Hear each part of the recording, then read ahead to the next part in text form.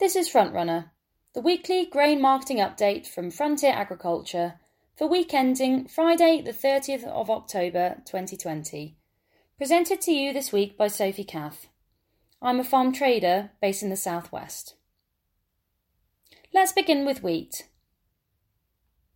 World wheat markets have made impressive gains in price since harvest, highlighted by US Chicago Board of Trade wheat futures, which, by the end of last week, had gained over 25% in value.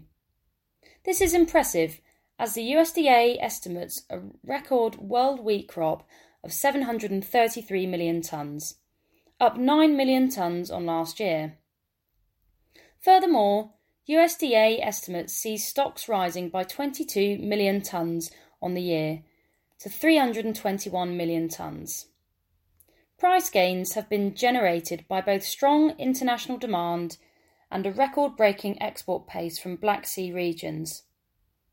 Prolonged dry weather and dry soils in the US and Russia have added to the bullish sentiment in recent weeks, raising concerns for newly planted winter wheat crops.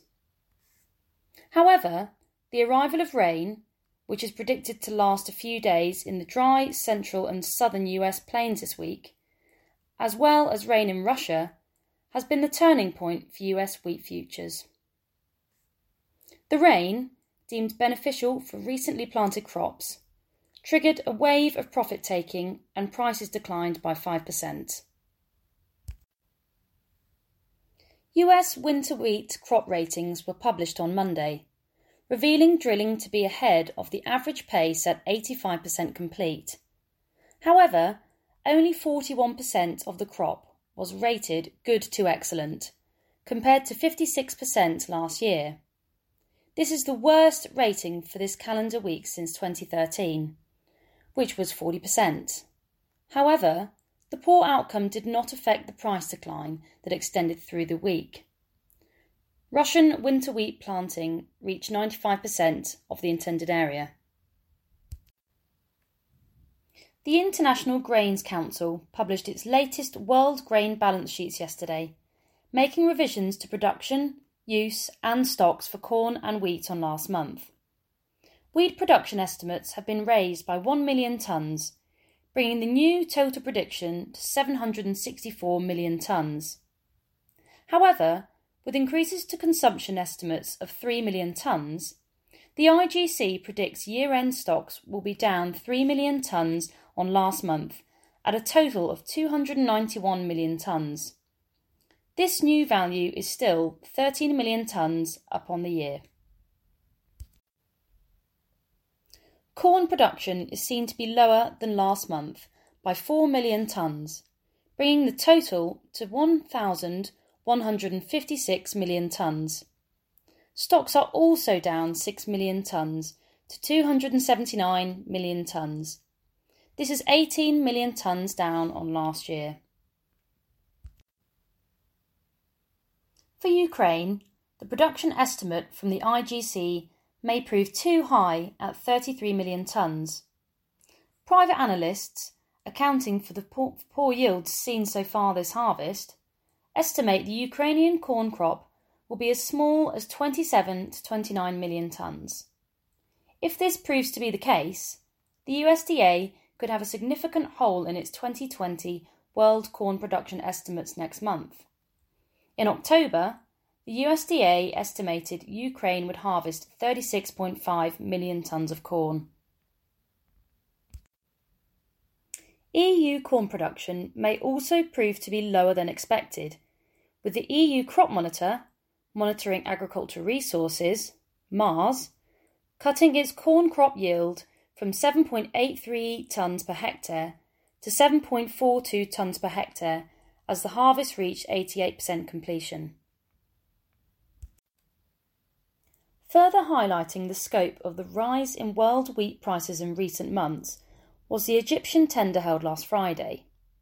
Results of the tender were published late in the day, and the prices paid must have been very concerning for the world's leading wheat importer. Egypt bought 3 cargoes of the most competitive offers from Russia. The 165,000 tonnes averaged a cost of just over $278 per tonne, including freight, for December arrival. This is a huge $29 per tonne above the prices Egypt paid in its previous tender held at the end of September, and almost $50 per tonne ahead of its purchases at the same time last year. The scale of the price increase between this and its previous tender was the biggest the country has ever had to pay to secure the essential supplies it needs. Now, let's turn our attention to what's been happening with barley this week. It has been a much quieter week on the barley export market, as a stronger sterling against the euro has taken the edge off UK export values. Vessels continue to arrive around the UK coast. However, these are for delivery to destinations inside the EU and also to third-party destinations. This demonstrates how active the export trade has been in the last month or so. A slight dip in the UK feed barley values has seen the UK compounder taking more cover, mainly from January to June, but also with a little crop 2021 thrown in. Good volumes of feed barley continue to come to the market, particularly for November and December movement. As the UK and EU governments continue to try and thrash out a trade deal, growers should not neglect prices for January onwards, as the market still shows a carry at the moment. Until trade talks are concluded, continued uncertainty as to the export position from the UK into the EU from January onwards will remain. The UK malting barley market remains quiet.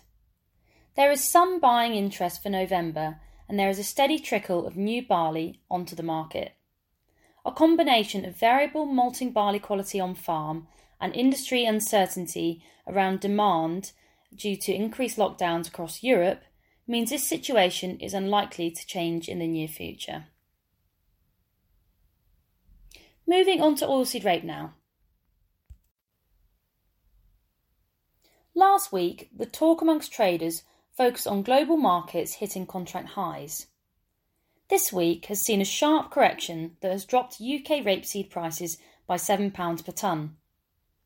Weather patterns are now seen as more favourable for the production of oilseeds, with rain in South America, Eastern Australia, and in the key production areas around the Black Sea.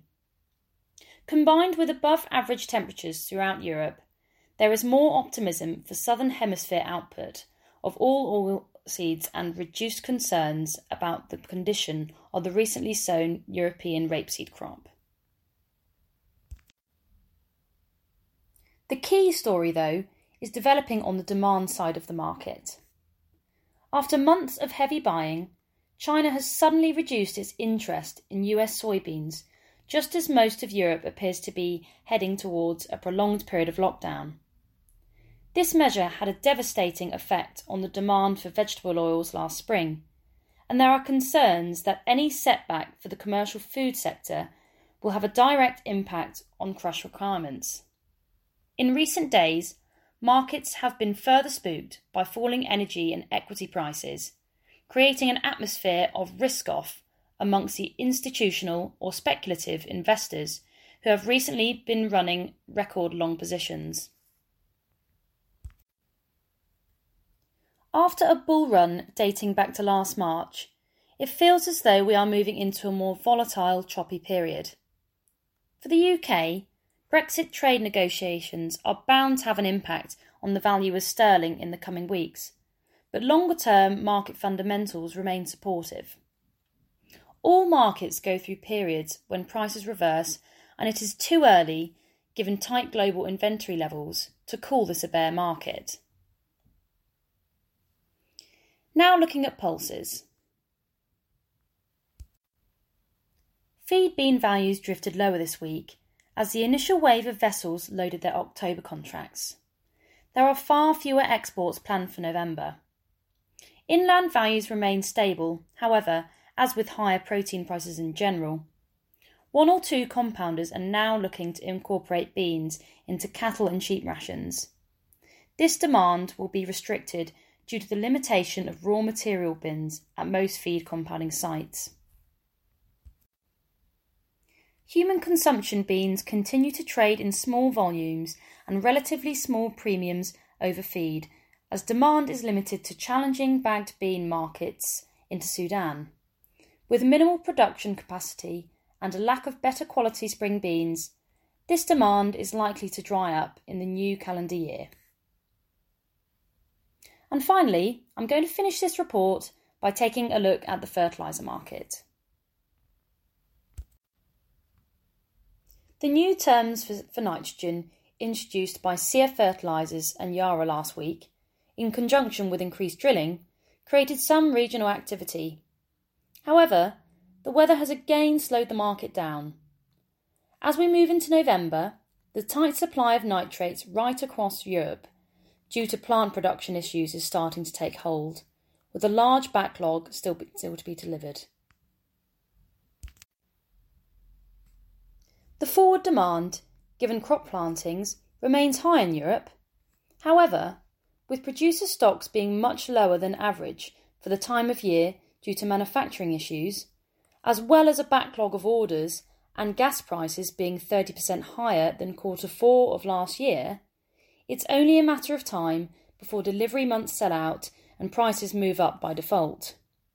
It's also not clear the effect of COVID-19 will have on supplies from France and Germany, given the new lockdown restrictions, or indeed the effect on the UK supply chain with the reports of increased cases of COVID-19.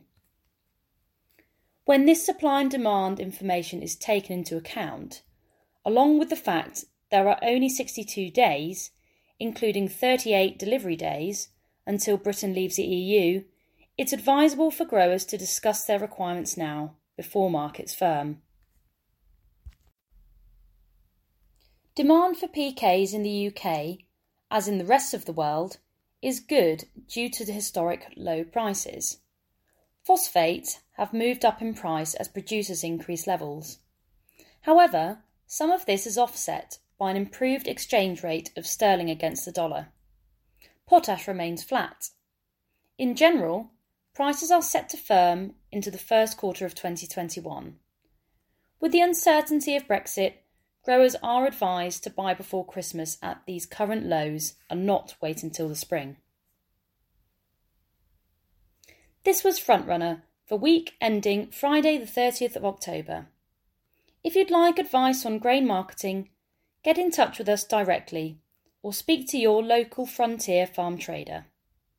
All Frontier customers have access to live market pricing and online grain trading in the MyFarm farm management platform.